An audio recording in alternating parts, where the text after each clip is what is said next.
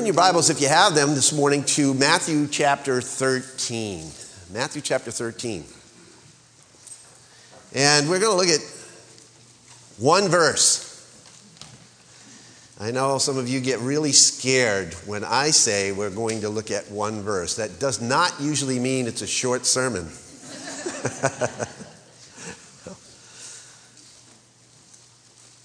I just want to start off by saying this. Valuable surprises are discovered in the most unlikely places.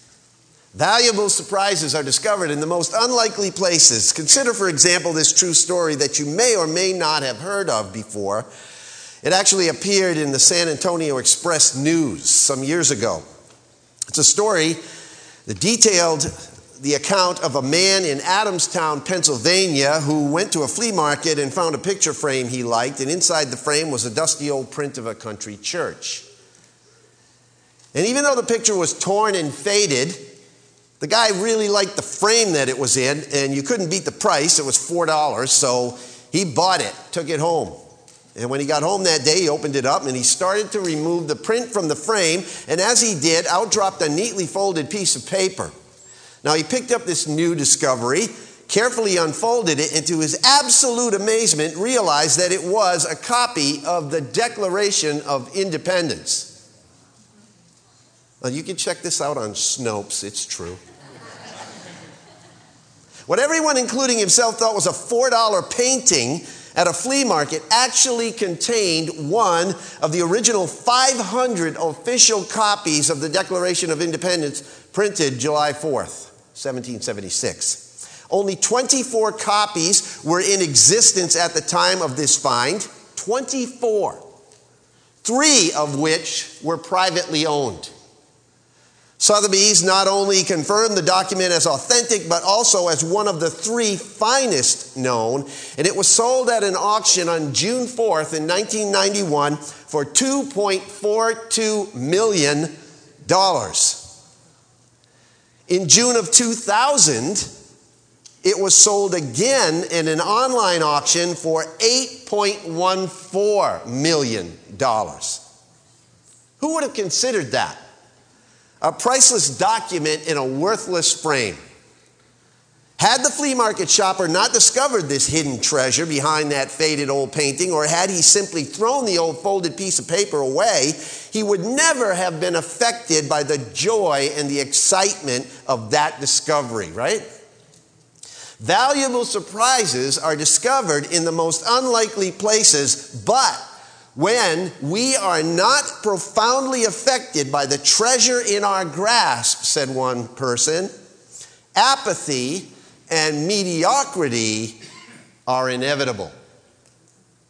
Now, some of you know that one of my most treasured joys as a child growing up was being surprised. I love surprises, and I still do. And so it will not surprise you, therefore, that Cracker Jacks were very important to me as a child. I remember with childish delight the excitement I would experience when my dad would bring home a box of Cracker Jacks for me. And I would love to tear that box open. The first thing I would do is thrust my little fingers inside there and rummage around in the candy-coated popcorn and feel around for that telltale piece of paper that would inevitably contain some incredible little treasure that would make its home in my pants pockets for days, maybe even weeks. I remember the commercials on TV. Do you? I remember the jingle, candy-coated popcorn, peanuts and a prize. That's what you get with Cracker Jacks, right? And the prize was the thing. That's what sold the product. And to my recollection, there weren't a whole lot of other products on the market that came with a prize at that time. Somewhere along the line, however, I grew up and Cracker Jacks gave way to other things. And I guess for me, as for most of us, we just grew out of it. That tiny treasure of my early years doesn't quite hold the magic that it used to. Again, when we are not profoundly affected by the treasure in our grasp, apathy and mediocrity are the inevitable result. Sadly now, that's a statement that can be applied not just to nostalgic memories of childhood, but also to the things that we are involved in every single day of our lives, like a marriage, a job, certain friendships, etc., etc., etc. In today's text, we find a spiritually convicting application of this disturbing truth. We can easily apply that same principle to our relationship to Christ, unless we are profoundly affected by the treasure in our grasp, i.e., Jesus Christ and the kingdom of God. Our practice of following him will be marked by apathy as well as by mediocrity. Valuable surprises are discovered in the most unlikely places.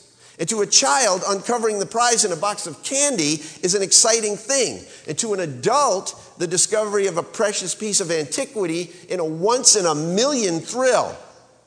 But the ultimate joy, the most profound excitement that you and I could ever imagine is the discovery that by receiving Jesus Christ, anyone can become a child of God. Amen? A citizen of God's kingdom. Forgiven of all guilt, released of all condemnation, spiritually rich beyond our wildest dreams, such a discovery should profoundly affect us. Is that right? So much so that we would gladly give anything to gain it. Wouldn't we? Wouldn't you? Can I let you in on a little secret? That treasure is readily available, and many of you have already discovered it. However, the unfortunate reality is that so many people remain unaffected by this treasure that is within their grasp that it's hard to imagine. Here's a penetrating question that we should all consider. Is it possible that you and I have begun to take our salvation for granted? Is it possible? Because if so, I'm certain it is Jesus' desire that our passion and appreciation be revived concerning this incomparable treasure that we possess. That is what distinguishes true followers of Christ from superficial followers of Christ. Sincere disciples are forever affected by the treasure of Jesus, and their lives are never the same after that discovery. Anybody want to testify to that? Amen? They're never the same. Finding this treasure of a relationship with Christ is life-changing. Listen to how Jesus described it in Matthew chapter 13, verse 44. The kingdom of heaven is like treasure hidden in a field, which a man found and covered up. In his joy, he goes and sells all that he has, and he buys that field. Brennan Manning, one of my favorite authors, has a way of getting right to the heart of this truth in everyday terms, and that's why I love the way he retells this parable. In his book, Abba's Child, he puts it like this. It appears to be just another long day of manual labor in the weary rhythm of time, but suddenly the ox stops. The peasant drives his plowshare deeper into the earth, as he usually does, and he turns over furrow after furrow until he hears the sound of a harsh metallic noise. The ox stops pawing. The man pushes the primitive plow aside, and with his bare hands, he furiously digs up the earth. The dirt flies everywhere, and at last the peasant spies a handle, and he lifts this large earthen pot out of the ground. Trembling, he yanks the handle off the pot, and he is stunned. And he lets out a scream, "Yes!" like Clayton does. And it makes the ox blink because it's so loud and abrupt. The heavy pot is filled to the rim with coins and jewels and silver and gold, and he rifles through the treasure, and letting the precious coins and the rare earrings and sparkling diamonds, and they all go through his fingers. Peasant looks around to make sure nobody's watching. Satisfied he's alone, he heaps the dirt over the earthen pot, and he plows a shallow furrow over the surface, lays a large stone at the spot that he found it as a marker, and then he resumes his work plowing the field. Now, he's deeply affected by this splendid find. A single thought absorbs him. In fact, it so controls him that he can no longer work undistracted by day or sleep undisturbed by night. The field must become his property. So as a day laborer, it's impossible for him to take possession of that land, of the buried treasure. Where is he going to get the money to buy the field? Caution and discretion fly out the window. He sells everything that he owns. He gets a fair price for his hut and the few sheep that he owns. He turns to relatives and friends and acquaintances and borrows significant funds from them. And the owner of the field is delighted with the fancy price that he offers him, and he sells to the peasant without a second thought. Now, this new owner's wife, she's beside herself. His sons are inconsolable. His friends reproach him. His neighbors wag their heads and they say, he stayed out too long in the sun. And still they're baffled with this man's prodigious energy, and the peasant remains unruffled, even joyful in the face of widespread opposition. He knows he has stumbled upon an extraordinarily profitable transaction and rejoices at the thought of the payoff. This treasure, which apparently had been buried in the field for security before the last war and whose owner had not survived, returns 100-fold on the price that he paid for it. He pays off all his debts. He builds the equivalent of a mansion in Malibu. And the lowly peasant is now a man whose fortune is made, envied by his enemies, congratulated by his friends, and secure for the rest of his life. That's Brennan Manning's take on this parable. The kingdom of heaven, Jesus said, is like a treasure hidden in a field, which a man found and he hid. And from joy over it, he goes and sells everything that he has and buys the field. Let me ask you a question. Is there anything in your life today that you found that you would give everything you have in exchange for? Everything. Recently, I was in an antique store up in Strong, and some of you know that I have a Coke collection. I collect Coke memorabilia, specifically bottles, old bottles. And I was rummaging through the store, and in the back of the store, in the furthest corner in the back, in this little curio cabinet, tucked away behind some other bottles, was a Coke bottle that I have been looking for since the day that I started collecting. So I pulled it out, and I looked at the price, and I was unwilling to pay it. I went to the man, I made an offer. He came back with an offer. I came back with another offer, and he rejected it. So I put it back on the shelf and left. I wasn't willing to give that much for that bottle. Is there anything in your life that you would be willing to give everything you own for? Jesus spoke this parable to make one main point. One of the key principles in interpreting parables is to realize that the details surrounding the main point are not the important thing. That's what you need to realize in interpreting parables. The main point is what's important. So let me give you a priceless principle about interpreting parables in the Gospels. The main thing is to keep the main thing the main thing. You say that? The main thing is to keep the main thing the main thing. This parable doesn't deal with the ethics of the man's business deal. And I know you're all thinking in your mind, well, that doesn't sound quite right.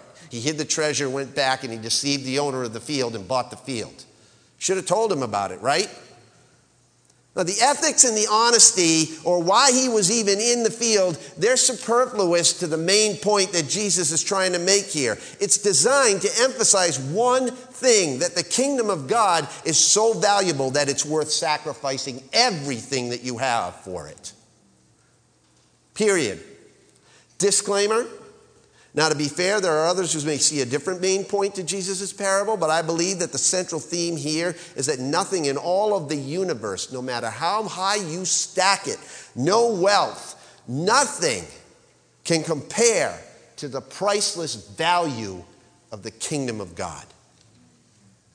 And the kingdom of God is what every disciple of Jesus Christ is involved in, is part of. And with that in mind, I've uncovered about a half dozen things in this text about the priceless treasure of the kingdom of God. Number one, the kingdom is not inherently visible. Look at that verse again. The kingdom of heaven is like a treasure hidden in the field. It's not readily visible. The value of discipleship, the value of our salvation is not always apparent to people, is it? It's not obvious. Jesus compared this kingdom to a treasure that was hidden. As odd as that sounds, in Jesus' day, it was not uncommon for people to put their most prized possessions and valuable possessions in the ground. As I researched this, I discovered that although banks did exist, they were not like our banks today. Ordinary people commonly used the ground as a depository for their most prized possessions. And Jesus referred negatively to an example of this practice in the parable of the talents as he rebuked the worthless servant who had hid his talent in the ground in Matthew 25. You remember that? But much like today, ancient Palestine was a war-torn, ravaged country. And due to those raids, many people protected their valuables by burying them, concealing them in the ground, away from the plundering armies. Jewish historian Josephus writes of such common practices, actually, and the result was that some of the fields in and around Palestine had many such treasures hidden beneath them. Jesus used this real-life practice to highlight a spiritual truth. When he told this story, he captured their attention. He told the kind of story that people would immediately identify with. Today, he may have used the analogy of someone hitting the lottery or finding a copy of the Declaration of Independence at a yard sale. The truth is that Jesus is teaching that the kingdom of God is a valuable, priceless, precious treasure. But it's not always visible. Its worth sometimes is unrealized and it lies dormant, just out of sight, just beneath the surface. And not only that, but it's actually an unsought treasure. People don't seek after it. Many people just aren't looking for it. Eternal truth of significant value is rarely found on a superficial level, by the way. For some people, it takes a lifetime of seeking it. For others, however, like this man, it is just happened upon in the faithful practice of everyday life. The kingdom is not inherently visible. Number two, the kingdom is often inadvertently uncovered. The kingdom of heaven is like a treasure hidden in a field which a man found. He found it. Notice Jesus' words. It's sometimes an unexpected discovery. The emphasis here is not so much that the man discovers the treasure by chance as it is the fact that he discovers it in the midst of his daily work. Hear what I'm saying? He discovers it in the midst of his everyday life. He wasn't looking for it, yet he was attentive enough to notice it when he came upon it. I want to ask you something. Are you sensitive enough to realize or recognize the valuable spiritual treasures that you could uncover every single day of your life as you go about your regular routine of life? Do you see God in the mundane things? Or are we running so fast that it's just all a blur? The great theologian Fred Rogers, Mr. Rogers fame, and I just went to see that movie about Mr. Rogers, just an unbelievable documentary of his life. He said this, he said, life is deep and simple. What our society gives us is shallow and complicated. The older I get, the more impressed I am with simplicity and silence.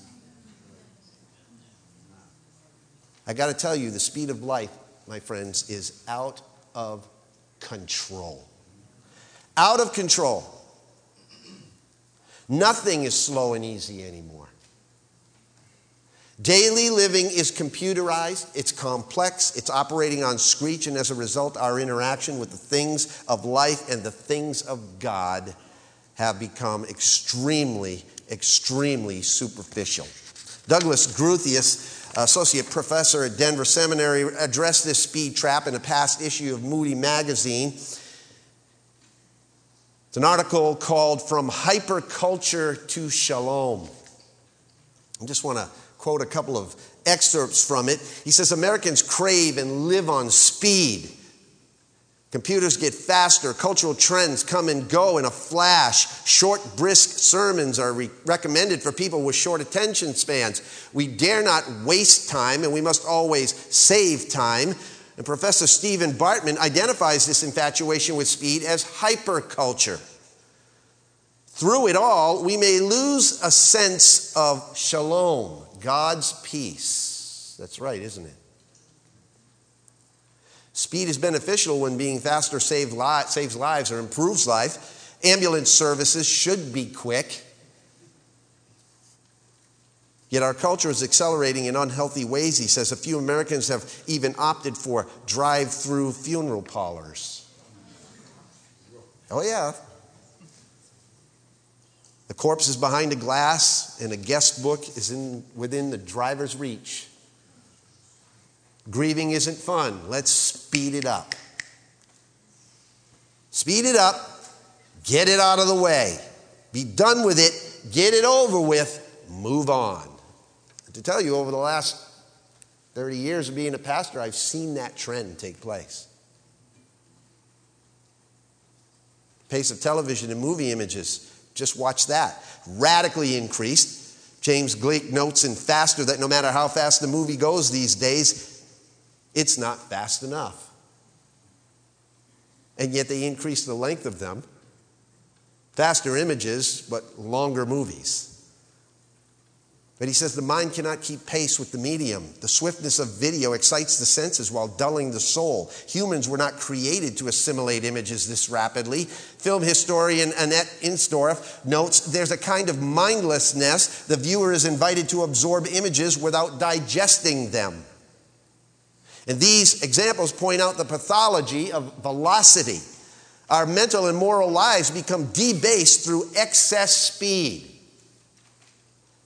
We may become addicted to rapidity without counting the costs. Superficiality, impatience, anger, frustration. When life becomes a blur, it can't be lived well before God or before others.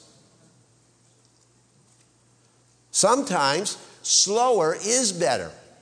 It's richer. It's deeper. Instead of mini sermons to fit our mini attention spans, we need to develop our powers of concentration so that we can enjoy longer and deeper messages, he says. Absorbing biblical truth cannot be rushed. The Scripture says and calls us to wait for the Lord, to still our souls. And as we still our souls and look upward and slow down, we begin to find meaning that is missed when life is an adrenaline-driven blur. In all things, we should cut against this grain of hyperculture and learn to hear God say, "Be still and know that I am God." It's a pretty sad thing, when we think that the only place that we can discover God or we can see God and to get close to God and feel His presence is in church on Sunday or in a designated holy place or on certain religious occasions. Friends, discipleship is not about 2 hours a week at church. It's not. If it is, you are seriously shortchanging yourself. Quite frankly, it's walking with Jesus and uncovering the wealth of His treasures every single place we go, every single day of our lives. And all you got to do is read something by Brother Lawrence, right? The 17th century mystic. Spent much of his working life in a monastery kitchen amidst dirty dishes and discovered this valuable treasure. And this is what he said. His words reveal his heart. He said, "I felt Jesus Christ as close to me in the kitchen as I ever did at the Blessed Sacrament," unquote. And we need to come to, each one of us, an understanding of this truth. And what that is saying to us is that we need to learn to train our senses to pay attention to God. Someone has rightly said we encounter God in the ordinariness of life, not in the search for spiritual highs and extraordinary mystical experiences, but in our simple presence in life. There's a saying that has historically been attributed to Jesus that is found in some early church literature, which says, quote, "Raise the stone and thou shalt find me, cleave the wood and I am there." The treasure's there. It just needs to be uncovered. And as common as this burying practice was in Palestine, to actually find a treasure, that was uncommon. So once in 1,000 lifetimes occurrence. It just didn't happen all the time. Elsewhere, Jesus also emphasized the incredible blessedness and rarity of discovering the kingdom of God. Matthew chapter 7, verses 13 and 14, Jesus says this, very disturbingly, by the way, for most of us, if you really get into it. He says, "Enter by the narrow gate, for the gate is wide and the way is easy that leads to destruction, and those who enter by it are many. For the gate is narrow and the way is hard that leads to life, and those who find it are few." That's scary. Now, don't overlook the significance of Jesus' words in this short parable here in Matthew chapter 13. To stumble upon this incomparable treasure of salvation, to become part of the kingdom, is nothing to scoff at. It has God's sovereign fingerprints all over it. It means that God's leading you to it. If you have come to Christ in this way, which is the way I came to Christ, I wasn't looking for it. God just opened my eyes one day. So if you came to Christ this way, you should be, as I should be, absolutely awestruck by the grace of it all. It's nothing short of amazing. We should be overwhelmed with the thought of it, as this man in the story was. Which brings up the third point. The kingdom of God is the source of incomparable joy. Philippians 4, verse 4 says, "Rejoice in the Lord always." Again, I will say rejoice. Paul writes to the Romans in Romans 14, "For the kingdom of God is righteousness and peace and" what? "Joy in the Holy Spirit." I have to ask myself, as I'm asking you, is our greatest joy rooted in the fact that you are a child of God, a citizen of His kingdom? Is that your greatest joy? Jesus said that upon finding this treasure, this man was overcome with joy, and he was so excited that he went and sold everything he owned to buy this field. His joy propelled him. It compelled him. It sustained him when his family and friends thought he was nuts. It drove him on to never lose sight and never back off from this goal of getting that field. He knew his life would never be the same after that discovery, and there was nothing in the world that would stop him from pursuing it to the very end. Did you hear that? Nothing in this world would deter him from the joy of that treasure. Is that the kind of joy that's propelling us through life? I don't know about you, but I'll be honest with you. Sometimes I get so caught up in the everyday life stuff, the worldly stuff, the little joys that we have in this life, which are great, and God gave them to us to enjoy, but those should not become the idols. Those should not become our chief joy, should they? What about through your painful circumstances?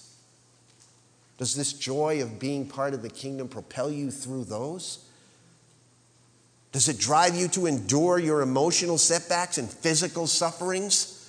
Do you know that the writer of Hebrews said was the major factor in Jesus' enduring of the cross? What was it? He endured the cross, despising the shame. Why?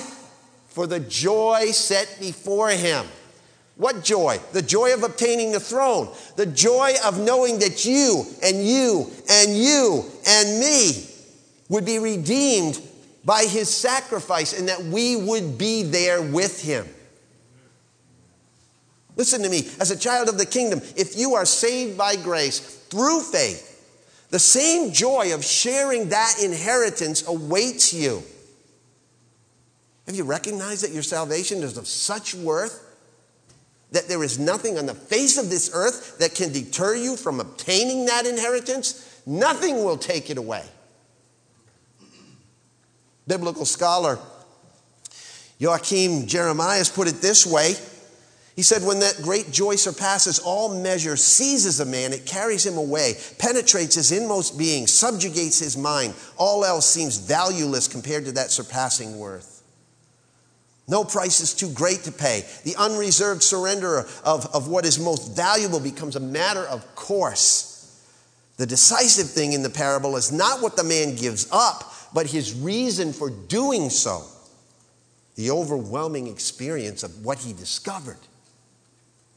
Thus it is with the kingdom of God. The effect of the joyful news is overpowering. It fills our hearts with gladness. It changes the whole direction of our life. It produces the most wholehearted self-sacrifice. It's wonderful, my friends, to be seized by the power of a great affection, of becoming born again to a living hope. But the upshot of all of that is to become seized by the power of a great joy in receiving such an incomparable treasure. Amen?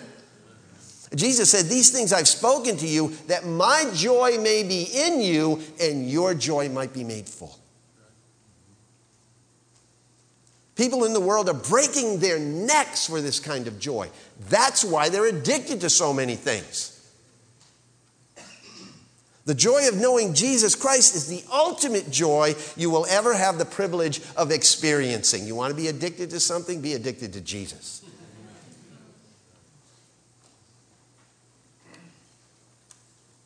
And we, Christ's disciples, should be the most joyful-filled people around, right? For why? Because we've discovered the treasure. Peter, unable to restrain his pen, broke forth with verbal praise in the opening verses of his first letter. 1 Peter chapter 1, verses 3 through 9. Many of you have memorized this. Blessed be the God and Father of our Lord Jesus Christ, who according to his great mercy has caused us to be born again to a living hope through the resurrection of Jesus Christ from the dead. To obtain an inheritance which is imperishable and undefiled and will not fade away, reserved in heaven for you. You who are protected by the power of God through faith for salvation, ready to be revealed at the last time. And in this you greatly rejoice with a joy inexpressible, it says. Inexpressible and full of glory, obtaining as the outcome of your faith the salvation of your souls. One of our greatest needs in our lives today, greatest needs in my life, I'll admit it, is to discover the incomparable joy of the kingdom of God. But that will never happen until we come to terms with the fact that, fourthly, the kingdom is individually appropriated. Individually appropriated. Verse 44 again of chapter 13. It says the kingdom of heaven is like a treasure hidden in a field, which a man found, and he hid it again. And from joy over it, he goes and sells all that he has to buy that field. Now, some people get all wrinkled up here about the ethics of this guy, right? Was it right for him to hide the treasure and then buy the field without disclosing it to the owner? Was he being dishonest?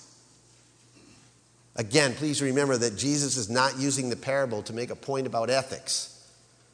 Neither is he condoning unethical behavior, however. But just for those who won't be able to sleep tonight unless they have a satisfactory answer, I'm going to give you one.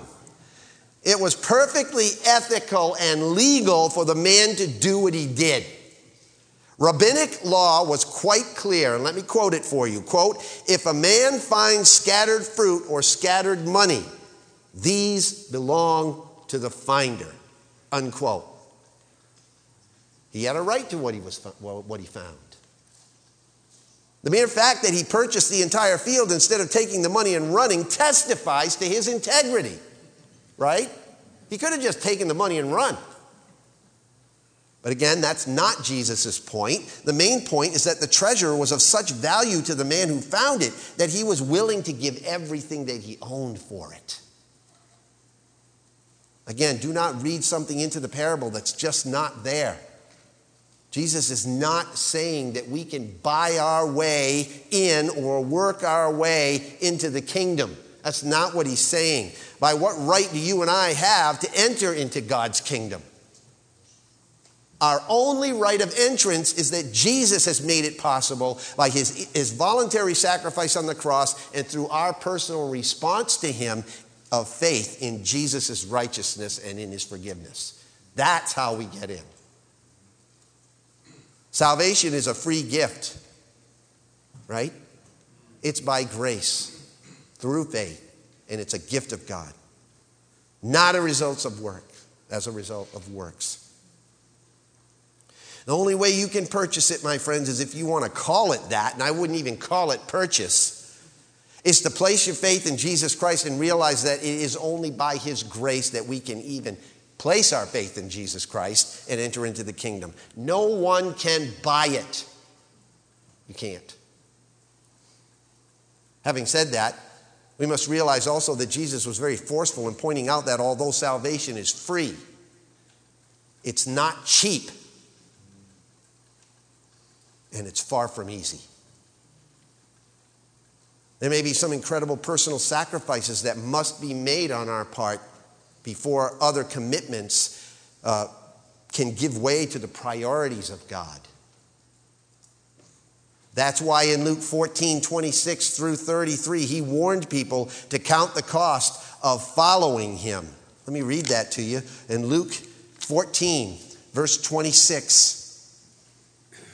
If anyone comes to me and does not hate his own father and mother and wife and children and brothers and sisters, yes, and even his own life, he cannot be my disciple.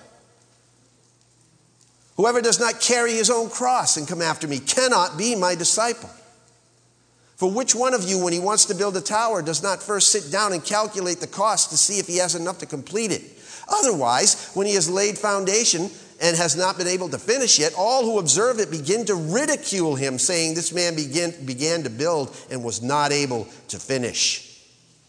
What king, when he sets out to meet another king in battle, will not first sit down and consider whether he is strong enough with 10,000 men to encounter the one coming against him with 20,000?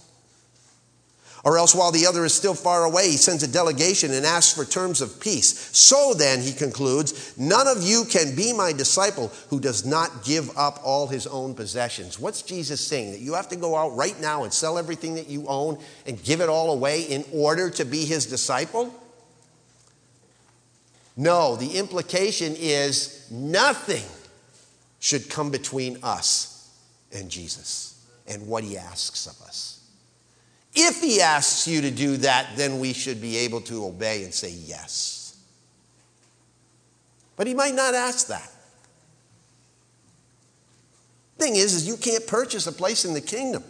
But it's worth all that we have to give for it. Amen? Jesus gave all that he is, that by grace through faith we might possess all that he has. And for some of us, he might require all that we have before we can truly discover that joy.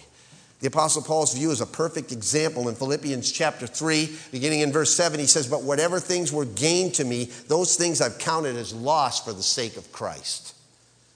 More than that, I count all things to be lost in view of the surpassing value of knowing Christ Jesus my Lord, for whom I have suffered the loss of all things and count them but rubbish, so that I may gain Christ and be found in him. I mean, Hebrews 11 speaks of that. Moses understood that, right? In Hebrews 11 and verse 24 says, by faith Moses, when he had grown up, refused to be called the son of Pharaoh's daughter, choosing rather to endure ill treatment with the people of God than to enjoy the passing pleasures of sin, considering the reproach of Christ greater riches than the treasures of Egypt. See, this treasure of the kingdom of heaven is worth infinitely more than the cost of discipleship, Jesus says. Becoming a disciple of the kingdom, in other words, is worth it all. Dominic quoted a verse this morning. He didn't know that I was going to quote it in this message. Isaiah 55. Come, everyone who thirsts, come to the waters. And he who has no money, come buy and eat. Come buy wine and milk without money and without price. Why do you spend your money for that which is not bread, and your labor for that which does not satisfy? Listen diligently to me and eat what is good. Delight yourself in rich food. Throw the diet away. Seek the Lord while he may be found. Call upon him while he is near. Why? Because fifthly, the kingdom is of inestimable value. It's worth any price. The man goes and sells all that he has and buys the field. Someone once wrote, the Christ within, who is our hope of glory, is not a matter of theological debate or philosophical speculation. He is not a hobby, a part-time project, a good theme for a book, or a last resort when all human effort fails. He is our life, the most real fact about us. He is the power and the wisdom of God dwelling in us. He is our treasure, and because that is true, there is one more principle implied by this parable, and it's the last one, which says the kingdom is of incalculable urgency. Urgency.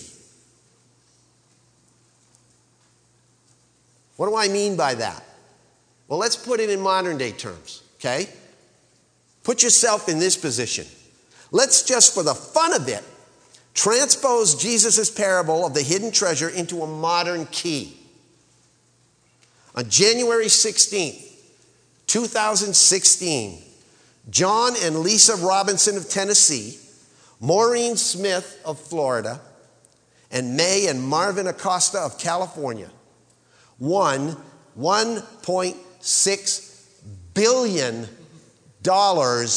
in the Powerball lottery. Yep. That's over $1.5 billion, not million, dollars. Split three ways. The largest lottery jackpot in U.S. history. Now, although it was split three ways, would it be presumptuous to say that the winning of the Powerball prize awakened an indescribable passion in their souls? You think they were a little bit joyful? The identical passion of this man in the parable? Now, although it was split three ways, none of the winners could complain too much about sharing the record-shattering jackpot. The Robinsons had 180 days after the drawing to claim their prize. Maureen Smith had the same, 180 days, unless she opted for one lump sum, in which case she only had 60 days to claim it. They came forward very soon after the drawing, as probably you and I would, claim their winnings. May and Marvin Acosta, however, waited over 6 months to finally claim their prize. Now, fortunately for them, in California, winners have a year from the date of the drawing to come forward. But the big question in my mind when I read this was, why would anyone wait 6 months to receive such a life-changing treasure? Why? Supposedly, they were assembling a team of advisors. But let me ask you this. Suppose some tragic accident occurred and they had both perished in a plane crash.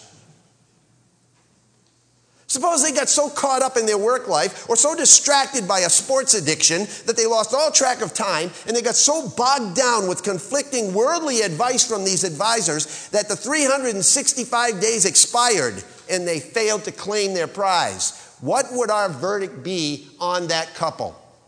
Foolish. Irresponsible.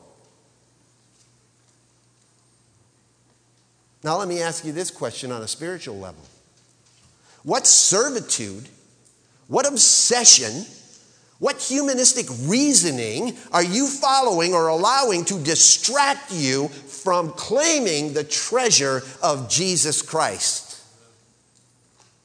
Because you could go out tomorrow and die in a plane crash, and it would be too late, and you wouldn't be able to claim your winnings.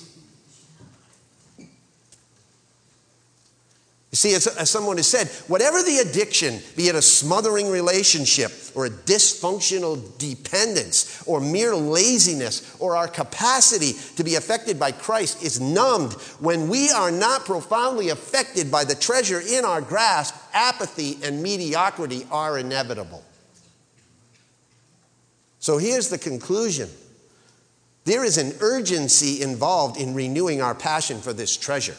There is an urgency involved for those of you that have not found this treasure yet. Sometimes I think we're afraid that we've invented the story of God's love. Let me tell you, we haven't. Jesus' words are not an invention of man. They are an invitation from God. You say, I am rich, the scripture says. I have everything I want. I don't need a thing. And you don't realize that you're wretched and miserable and poor and blind and naked. I advise you to buy gold from me, gold that has been purified by fire. Then you will be rich. And also buy white garments so you will not be shamed by your nakedness. And buy ointment for your eyes so that you will be able to see. I am the one who corrects, Jesus says, and disciplines everyone I love. Be diligent then and turn from your indifference. Look here, I stand at the door and I knock. If you hear me calling, open the door. I will come in. I will come in and I will share a meal with you as friends.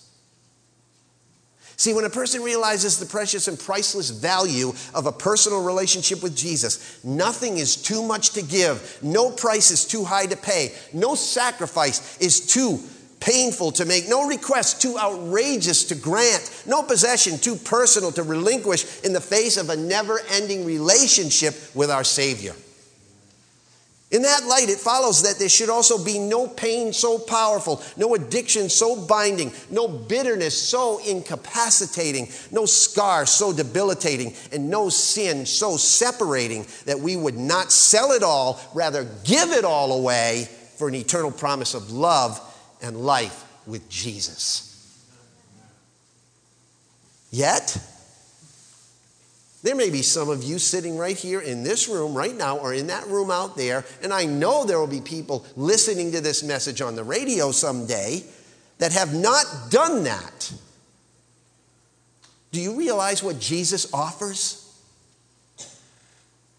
The relationship that Jesus desires with you doesn't cost an exorbitant amount of money. It doesn't require our signature in blood. It doesn't even demand that we become perfect or sinless or spotless or pretty. He just wants us to trade in our rags for some new clothes. His clothes. His clothing of righteousness. Think of it. We trade in our sin for His salvation. Our shortcomings for His righteousness. Our curse of death for His promise of life. Our insecurity for His assurance. That's what He offers. That is the treasure. Is it yours? Way back when I first got saved, back in the 80s, early 80s, there was a song that I encountered as a new Christian. And the line went something like this: Jesus is my treasure, the reason that I'm living, and He'll still be the reason when I die. Can you say that? Let's pray. God in heaven, I pray that everyone in this room right now, in this place, can say that. Holy Spirit, come with your power. Come with conviction and fire and grace to those who don't know you today. Let them reach out to you in faith and pour forth into them the greatest joy in the world of knowing you intimately and having a relationship with you. And then let us go from here rejoicing and celebrating in the treasure that we found. But Father, unlike the man in the parable, let us not hide it. Let us bring it forth to all those that we encounter so that they might know what the treasure is as well. Let Jesus be our treasure, the reason that we live, that he might be the reason when we die. For his sake and in his name that I ask it. Amen.